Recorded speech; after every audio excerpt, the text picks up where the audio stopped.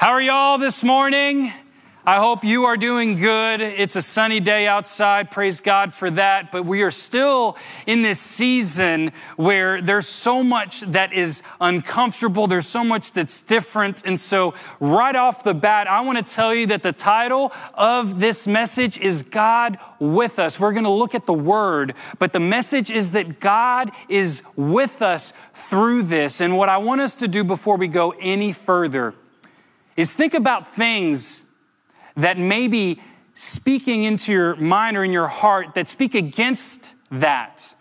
Things that are saying that God is not with you for some reason. Maybe you feel distant from God. Maybe it's an issue in your heart. Maybe it's sin that has been unrepentant. You've instead of going to God, you've turned to other things in this season. Whatever that is, I want us to take a moment and recognize that God is with you right now in your living room, in your home, through this season. God is not far away. God is very present. In fact, I truly believe that this season is a season of spiritual deepening and awakening. I really think that we're going to come out of this season stronger in our faith, and we're going to come back together as a church, and we're going to experience a newness as we worship God through this season.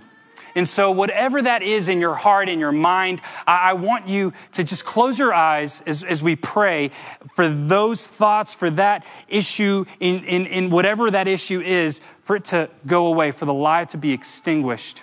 Father, I pray that as we go through this message, God with us through your word, that we would right now recognize the truth. And that is that, God, you are with us. Lord, if there is sin present in our lives, we know that you have overcome death and you have died for our sins so that we could be with you right now and forever. And I pray, God, if there's any separation from you, if we feel distant from you, I pray that it would be your Holy Spirit that would surround us right now, that we would know in our minds and our thoughts and in our hearts that the God who created the universe is with us. He who is in us is greater than he who is in this world. I pray, Father, that you would reveal yourself to us as we dive into your word that gives the gospel message, God, with us. I pray over every family. I pray over every situation, God. I ask that we would have confidence in you, knowing that you are in control, but I do pray for the strength to go through these difficult times. And I thank you, God, for this church.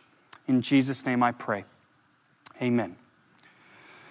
So God with us is the title of this message today. I want to go into that, but before, I just want to say, I love this church, and I'm so grateful for this church. I've been able to talk to some, but the team has been able to talk to many. And as we've come together every week as a team, as we've been praying for our church, we have heard of a lot of incredible stories. We've heard of a lot of incredible stories of people meeting needs, of people going out of their way to show up in people's lives. And so let's continue serving one another. Let's continue choosing sacrifice over selflessness. I also want to say thank you for being such a generous church. These are hard financial times, but this church has continued to be generous and give. And so I want to say thank you. A quick short story is you probably have heard about the care plan, the PPP, to protect payment and payroll. And so we as a church, because churches were included in that payment, we wrestled with the question, should we or should we not apply? And I want to let you know that the conviction that the overseers ended up with was that we were not going to receive that, not because, it's not bad that other churches have or whatever, but it's because we are a family and family takes care of family. And we made that step in faith, knowing that this church is a generous Church that provides, and you, Cypress Creek Church, have stepped up, and I want to thank you, and I want to say keep on going. You can give online, cypresscreekchurch.com/give. You can send a check to P.O. Box 1357, Wimberley, Texas, 78676, or you can drive by Bob and Linda's house and drop a little check in Linda's mailbox if you know where she lives. So there are many different ways, but again, just hear me say thank you. There are some fun things coming up. You heard it. Parking lot worship is happening on Thursday. And so it's going to be an awesome time where we are asking everybody to stay in their cars. You'll be able to literally tune in on the radio. We'll have a radio frequency set. And that way you'll be able to hear live what's going on. We'll have the band set up outside. So we'll be leading worship. You'll be able to see the worship team. And I know you're excited about that. Everyone wants to see the worship team live. I know I do. And we'll have a time of worship. That'll start at 7 p.m. Invite your friends, invite your neighbor. Let's just come together however we can right now. And that, of course, is the best way to do so in this season. And then the scavenger hunt, if you enjoyed that, it's coming back. So on Saturday, we're doing a kids scavenger hunt live in San Marcos this time. So it's going to be another fun time guessing where everyone's at. So those are the little things that I wanted to feature before we go into the message. A lot of fun stuff is going on. Last thing, if you need prayer, we're praying around the clock. Prayer at Cypress Creek Church. Rhonda and our prayer ministry team have been so diligent to pray for every single one of those prayer requests by name. They are confidential. So go ahead and whatever anxiety you are feeling, the best way right now is just to send that quick email, pray@cypresscreekchurch.com, and let's get that request sent in so that the team can be praying for you. And then we do have Cypress Creek Cares. So if you have a need, if you need somebody to go to the grocery store for you today, just go on the front page of the website, cypresscreekchurch.com, or Cypress Creek Cares, and say, hey, can I have some help? And then again, best way to reach out so that we can meet the needs of those around us. Also, if you know somebody that needs help, then go ahead, call them out, and we'll get in touch, and I'll be in touch with some of you so that we as a church, because the church is not us on the stage. If there's anything that we've learned from this season, I think it's that. The church is people right now scattered all over our community. So let's continue to be the church.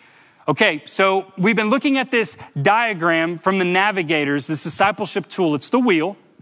And we looked at the obedience circle. We also looked at Christ. We started with Christ celebrating Easter and Palm Sunday. And then we looked at obedience last week. We talked about how we obey because of God's love, not in order to gain God's love. God's love was free. And so that's what compels us to, do these spiritual disciplines. And then today we're going to be looking at the Word. The Word is what we are going to be looking at today. That's the Bible. For some of us, I know we've been reading the Bible for many, many, many years, and we have been concentrating on it. We have been reading it. We've been studying it, and we know it front and back. And for some of us, this may seem like a strange book. And so what I want to do today is say, we are all over the spectrum here, and wherever we are, that's okay. Yesterday was a really fun day for the Abaroas. We took the training wheels off of our kids' bikes, and Samuel at 2 years old was just zooming down the street, no problem. Nah, Samuel, he's 2. He can't do that yet. But Ayla and Micah did. And so Ayla, we probably should have taken her training wheels off a while ago because I helped her a little bit, but she got it right away. So she was definitely ready and she was pumped. I started running by her and pushing her along and then she was off to the races, literally. Micah is 2 years younger, so it was a little bit more difficult for her.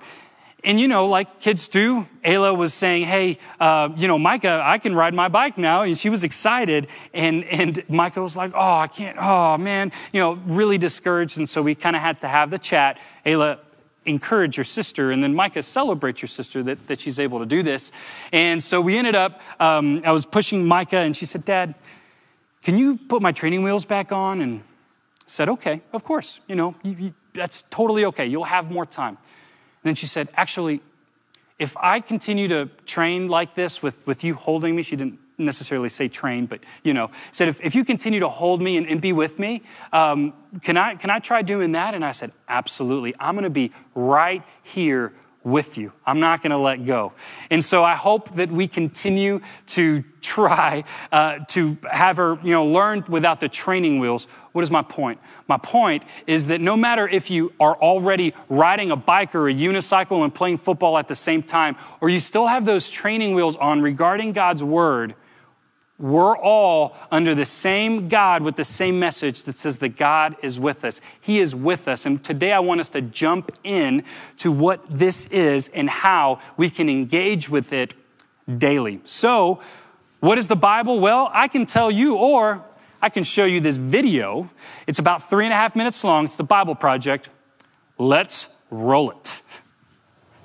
The Bible. It's one of the most influential books in human history. It explores the big questions of why we exist. It's inspired many people to do amazing things. And confused many others. And you've probably got one sitting around somewhere. So, what is the Bible actually?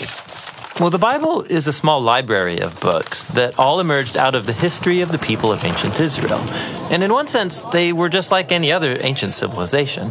But among them were a long line of individuals called prophets. And they viewed Israel's story as anything but ordinary. They saw it as a central part of what God was doing for all humanity. And these prophets were literary geniuses. Really? Yeah, they expertly crafted the Hebrew language to write epic narratives, very sophisticated poetry. They were masters of metaphor and storytelling, and they leveraged all of this to explore life's most complicated questions about death and life and the human struggle. So, there's a lot of different authors writing this book. Yeah, and these texts were produced over a 1,000-year period, starting with Israel's origins in Egypt, then leading up to their kingdom with their first temple. But eventually, they were conquered by the Babylonians, who took them away into exile. Then, at a crucial moment in their history, many Israelites returned to their land. They built a second temple, they reformed their identity, and this is when the Jewish scriptures began to be formed into the shape that we have them today. Okay, the Jewish Bible. What's in it? Well, in Hebrew, it's called by an acronym, Tanakh. The T stands for Torah, sometimes called the Law. That's Israel's 5-book foundation story. The N stands for Nevi'im, the Hebrew word for prophets. And this section consists of the historical books that tell Israel's story from the prophet's point of view. Then you get the poetic books of the prophets themselves. The K stands for Ketuvim, the Hebrew word for writings. This is a diverse collection of poetic books, wisdom books, and more narrative. And the Jewish people believe that through all of these literary works, God speaks to his people. Now, there were other Jewish writings being produced during this Second Temple period as well. Yeah, a really diverse group of texts. And these too were highly valued in Jewish communities. And there was debate from ancient times about whether or not some of these should be considered part of their scriptures. So, this is a lot of different writings over a long period of time. Why did they put them all together like this? Well, altogether, these texts tell an epic story about how God is working through these people to bring order and beauty out of the chaos of our world. And it all builds up to a hope for a new leader who would come and renew all creation. And then the Tanakh concludes, and this leader never comes. So it's an expertly crafted work, but it's missing an ending? That's exactly right. Now, a few centuries later, a Jewish prophet comes onto the scene named Jesus of Nazareth. He claimed he was carrying the Tanakh story forward. Yeah, so Jesus did a bunch of cool stuff, was killed, but his followers claimed he was alive from the dead. Yeah, they said that Jesus was that long-awaited leader who would restore the world. And so his earliest followers, called apostles, they composed new literary works about the story of Jesus. They called these Good News, or the Gospel. They formed an account called Acts about the spread of the Jesus movement outside of Israel. And then they circulated letters to different Jesus communities all around the ancient world. And they saw these writings as part of the scripture. Yeah, the apostles wrote all of this as the fulfillment of that epic story found in the Tanakh. And they were continuing the literary genius of the Jewish tradition. They also believed that God was speaking to his people through these texts alongside the scriptures of Israel. Then God continues to speak now. And what I want to look at is, I want to look at three characters. I want to zoom into their stories. I want to look at Ezra. I want to look at Joshua. And then I want to look at Timothy. And I want to close by bringing up Bob Maas like we did last week and talk a little bit about the scriptures, how we meditate on it, and how God transforms us as we read and meditate the scriptures. So Ezra, as you saw in the video, he was a part of the exile period. So he was around in 558 BC, and that was when the people of Israel had been scattered into exile, and Ezra and Nehemiah actually came back into Jerusalem, rebuilt it, and Ezra brought back the word of God, and it became central in Israel's society at that time. And so 2 times in Ezra chapter 7, that's where we're going to be, it says that God's hand was on him. And in verse 8 says, "And Ezra came to Jerusalem in the 5th month, which was in the 7th year of the king. For on the 1st day of the 1st month, he began to go up from Babylonia. And on the 1st day of the 5th month, he came to Jerusalem, for the good hand of his God was on him." And here we go, verse 10. For Ezra had set his heart to study the law of the Lord and to do it and to teach his statutes and rules in Israel.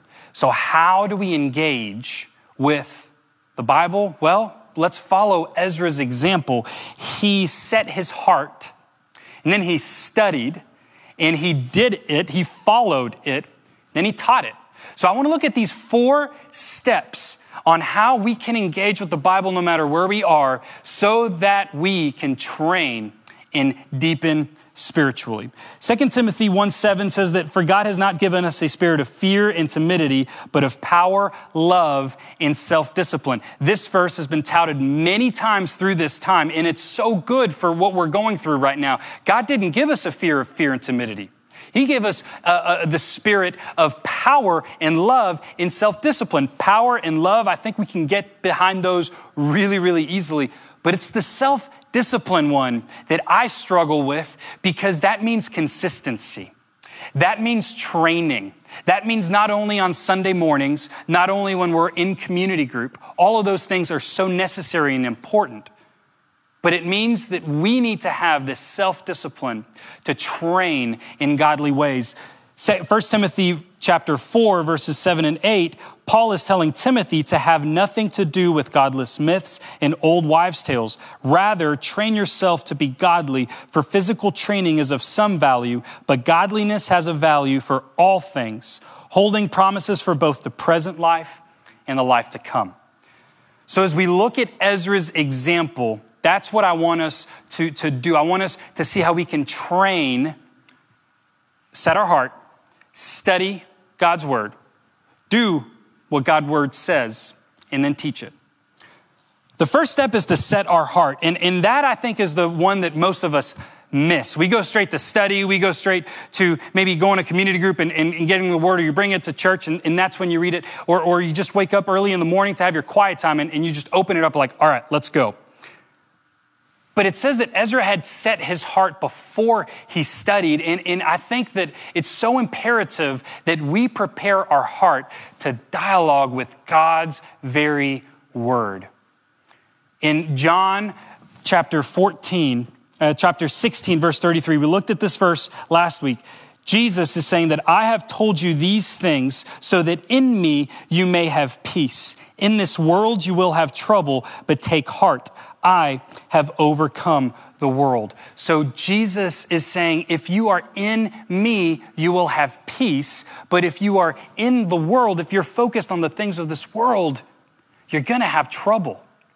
And so when we set our hearts, we want to set our hearts on the word, and the word was God. So in the beginning, John 1:1 says that in the beginning was the Word, and the Word was with God, and the Word was God. He was with God in the beginning. Through him all things were made. Without him nothing was made that has been made. In him was life, and that life was the light of all mankind. The light shines in the darkness, and the darkness has not overcome it. So as we set our heart on Jesus. We set our hearts knowing that we come distracted, knowing that there's things that we are dealing with in this world. But when we set our heart, it's as simple as just saying, Jesus, you say that in you we will have peace. You have overcome the world. So, Father, I set my heart on you right now. As I open up your word, as I read it, as I go through it and meditate on it, Father, I look to have your peace. So setting our hearts, again, often it's the first and most important step, but it's often the step that we miss, setting our heart. The second one is study it, read it, and meditate. Joshua lived in 1406 BC, so almost 1,000 years before Ezra. And he was fulfilling God's promise that he had given to the people of Israel, saying, hey, go from Egypt, 40 years in the desert, and then you will go into the promised land. So Moses was the leader. He's the guy that the 5 first books kind of centers around. And then Joshua starts the Ketuvim. He starts the book of the prophets according to the Old Testament. And so Joshua right there, he's the one that's fulfilling God's promise. And we're all familiar with Joshua 1:9 that says, have I not commanded you, be strong and courageous, do not be afraid, do not be discouraged, for the Lord your God will be with you wherever you go. This is God speaking to Joshua right before he enters into the promised land, right before he becomes God's person to fulfill his promise and lead his people. But I want to go back 2 verses and look at what Joshua 1:7 and 8 have to say and how the Bible and the word go into this. So in verse 7, he says, be strong and very courageous. This is God speaking to Joshua. Be careful to obey all the law my servant Moses gave you. Do not turn from it to the right or to the left, that you may be successful wherever you go. Keep this book of the law always on your lips. Meditate on it day and night, so that you may be careful to do everything written in it. Then you will be prosperous and successful. Have I not commanded you? Be strong and courageous. Do not be afraid. Do not be discouraged, for the Lord your God will be with you wherever you go. So now we're talking about meditating. And meditating is actually a word that's been used for a lot of different things. If you think meditating is something like this or, silence, the Hebrew word for meditate is actually more exciting and it's actually more transforming. Here's what that word means. It means to, it actually is the same word, hagah in Hebrew, that is used for like a cow munching on grass. Isn't that the most spiritual thing you've heard this morning? So meditating on God's word doesn't mean just sitting still, clearing your mind. It actually means opening up the word, reading it, and kind of ruminating on it. Why does it say this? What's going on here? I want to understand. I have a deeper yearning to know what God is trying to communicate with me. And that's what God is telling Joshua to do. What is he about to do? He's about to face a lot of different nations that are occupying that land. He's about to go to war. And the tool that God has given Joshua is not a sword or an army. It's his word. And that's what he's giving us. He gives us that every day. That's the most powerful weapon that we have, the sword of the Spirit, God's word. And so as we meditate on it, as we ruminate on it, as we dialogue with it, Lord, why are you saying this? Lord, this is not, what do I need to change in my heart? What are you speaking to me? How can I be transformed into your likeness, Jesus? Show me. That's what God is telling Joshua in 1406 BC. That's what he's telling us today. Meditating on God's word is what I want to focus on as I speak to Bob here in a second. But let me just give you another little tool. Again, this is from the Navigators. They have an amazing resource just like the Bible Project. This is a season for spiritual deepening. So now you have all of these resources for spiritual deepening on your own. You got the Bible Project. You have the Navigators. Here's a hand tool. And what it says is the 5 different ways that we actually engage with Scripture. So when we hear the word, we actually only retain 5% of what we hear. So what I'm telling you right now, you're only going to retain 5%. That makes me feel really useful right now. When we read it, that's the second finger, we retain 15%. So a little bit more. And we read it. You can read it on your own. You can read it out loud. You can read it to your kids. The third is when we study it, when we actually take time to read different commentaries or we parallel different translations, stuff like that, we retain 35%. And then there's everyone's favorite, scripture memory. And when we memorize scripture, we retain 100% only if we constantly review it. And then there's the fifth, and that's meditate on it. And that is the thumb for a reason. When we meditate on it as we hear, we read, we study, and we memorize, that's the thumb touching every single finger that we have. That's when God transforms us. That's what we want. We do not want just knowledge. Knowledge is good. We have this. There's a lot of fun facts. I will lose probably to many of you. I know I will lose to many of you in Bible trivia. But it's not just about knowledge. It's about as we meditate on God's word, when we hear it, when we read it, when we study it, and when we memorize it. That's what transforms us. And that's what transformed Joshua into the great leader that he was. And that's what fulfilled God's promise so that the people of God, the Israelites, may come into the promised land and be a nation and have a king, and that was David. And then the temple was built, and God's very presence dwelled among them. And then there was the exile. Because of the people's disobedience, there was the exile. But then they came back with Ezra.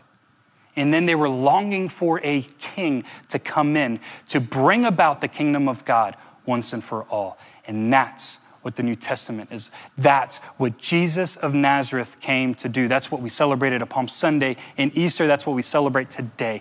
That Jesus came, God became human so that we can be sure that God is with us, that God is for us. Now, God is for us, and God was with Joshua. That verse, this is a little rant, but that verse, Joshua 1:9, you hear it all the time. Be strong and courageous. Do not be afraid. Do not be discouraged, for the Lord your God will be with you wherever you go. That's like a feel-good verse for everybody, like, oh, I feel so good. But really, in context, it's talking about God's mission for Joshua.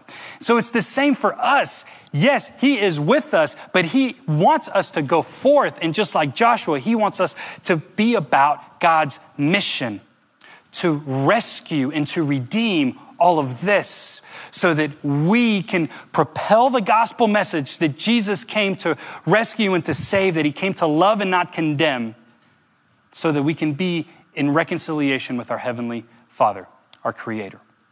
And that's when Paul comes in. So Jesus came, Jesus died, he rose again. We read in Acts 1:8, Holy Spirit comes down, everyone is scattered. Stephen speaks out. He was one of the disciples. He's martyred, and that even scatters the church more. And so you have different churches kind of coming up. And Paul, who was an enemy of God, came, and he actually came to bring about the message to not only the Jews, but to all of us who are not Jewish. And he is writing to Timothy here, his student.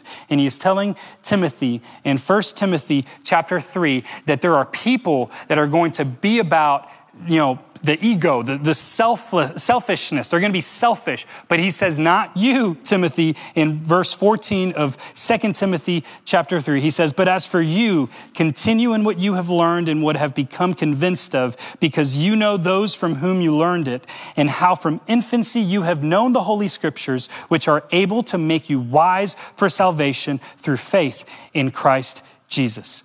All Scripture is God-breathed and is useful for teaching, rebuking, correcting, and training in righteousness, so that the servants of God may be thoroughly equipped for every good work. And so Bob is going to come up here in a little bit. We're going to set up the chairs. But a few things about this message. First, this passage. God came to teach. Scripture teaches us. So Scripture teaches us what we must believe. Scripture also rebukes us. And it rebukes us when we're believing things that are not doctrinal, that are not according to the Scriptures. It also corrects us. It corrects the way we live, and it trains us in righteousness. And so it teaches us how to live. Scripture is God-breathed. And I'm reminded of how God created Adam, humanity. He breathed life into Adam's nostrils. He breathed his very spirit into us. And it is that same spirit that created this, that wrote this, so that you and I would know that God is with us. So now I want to look to a man who has taught me so much. He's right here, the man, the myth. Well, you're not a myth. You're real. You're right here. Is this a hologram? No. No, not a hologram. Bob, I look up to you because I have seen God's word radically transform you. And so how has God's word been pivotal to your transformation?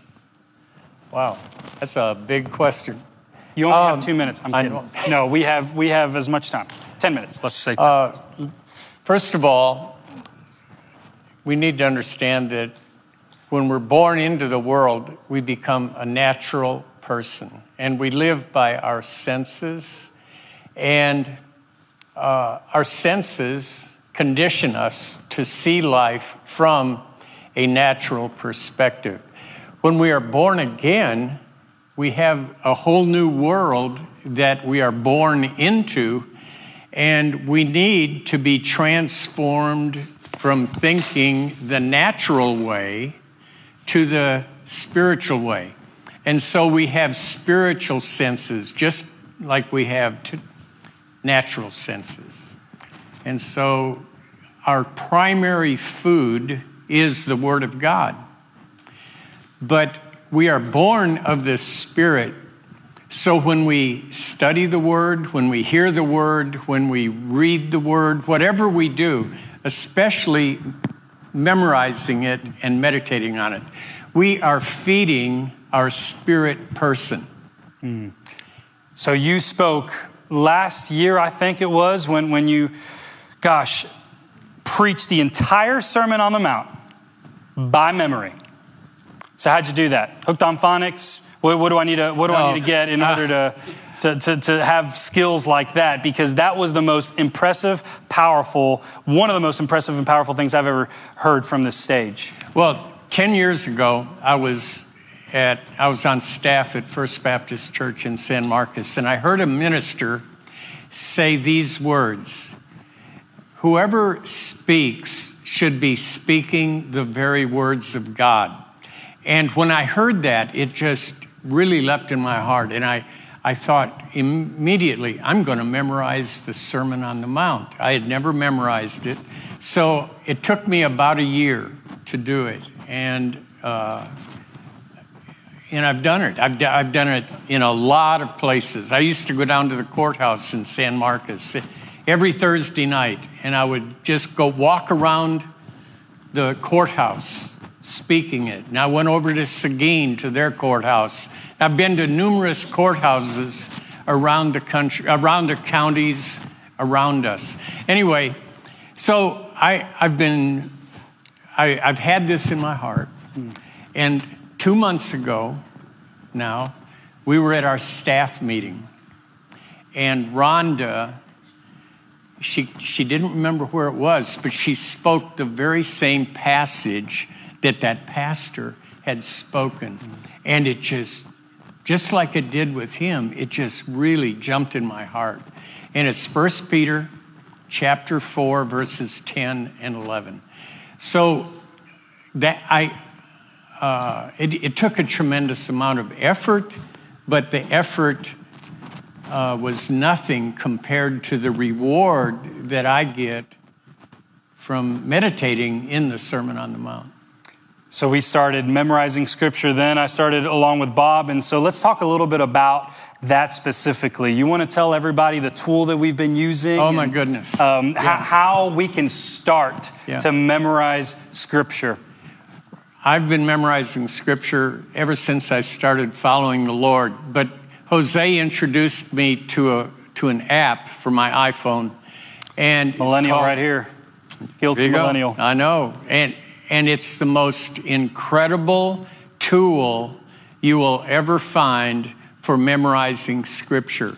It actually has games on it that enhance your process of memorization. And so what I'm doing now, I'm working one-on-one with many individuals that have it in their heart, who want to memorize scripture, and I'm just walking with them through the Navigator topical memory system, because that's the very first tool that I had to memorize scripture. And this app just happens to be using the topical memory system as the primary system. So I would just encourage anybody, if they are serious about memorizing Scripture, you can just email me at bob@cypresscreekchurch.com and let me know, and I will do whatever I can to help you get started. Bob is on Zoom. Bob is on Zoom. So the app is called Verses.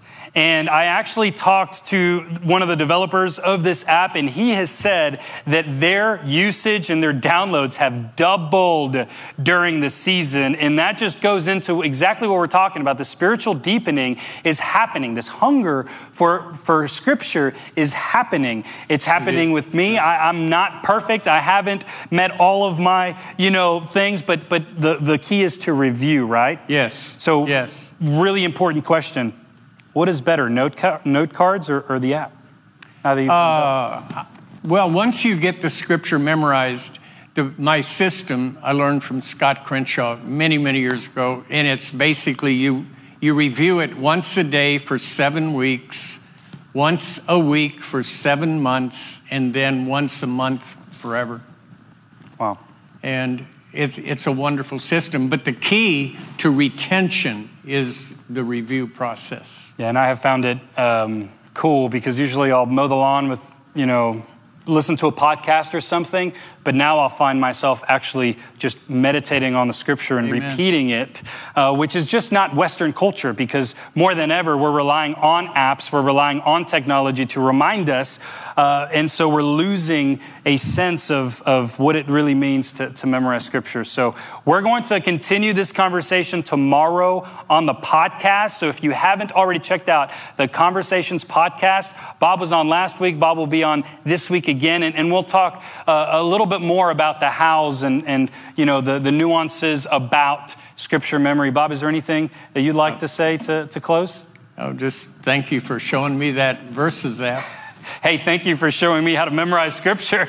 That came first. So this is a fun season. Again, we don't do this we do this because of God's love. We can't prove ourselves to God. We can't earn our way. And it can very easily fall into that, into acts and trying to earn our way. But we do this because of God's love, and it actually transforms our minds Amen. and our hearts. So, let's close in prayer. Worship band, come back up. Bob, thank you so much for sharing with us. And as we continue from here, we're going to look at prayer next week. But really, I want to encourage all of us to take up our swords. Whatever you are going through, whatever you are experiencing right now, this is the most powerful tool that you have. This is the most effective weapon to combat anything that you may be experiencing. And best yet, it's not meant to be read alone. It's meant for community. So parents, let's be talking to our kids about God's word. Let's be sharing God's truths. I love the videos of the little ones sharing about, or repeating the scriptures that they've memorized. And let's continue knowing that God is with us, that he is for us, and he wants us to be about his mission in this time. And so let's pray together for strength, and let's pray together as we go from here. Father, I thank you for your word. And I pray that as we engage with it, that we would be like Ezra, who set his heart first to study it, to do it, and to teach it, Father. And I pray that we would all have the strength to be disciplined so that we could be transformed. That's the end goal. We want to be more like you, Jesus. We don't want to be, Bible thumpers or any of that. We just want to be more like you, Jesus, and you've given us your word. And so we're grateful for that. We thank you, Holy Spirit, for speaking to us every day. And we thank you that if we don't think that we hear you, all we need to do is open up our Bibles and read. It's your word to us. I thank you, Father, for every family. I pray your blessing over them. I pray for every individual watching. And Father, we go forth from this place knowing that you are good and that you are with us. I pray this in the name of Jesus. Amen.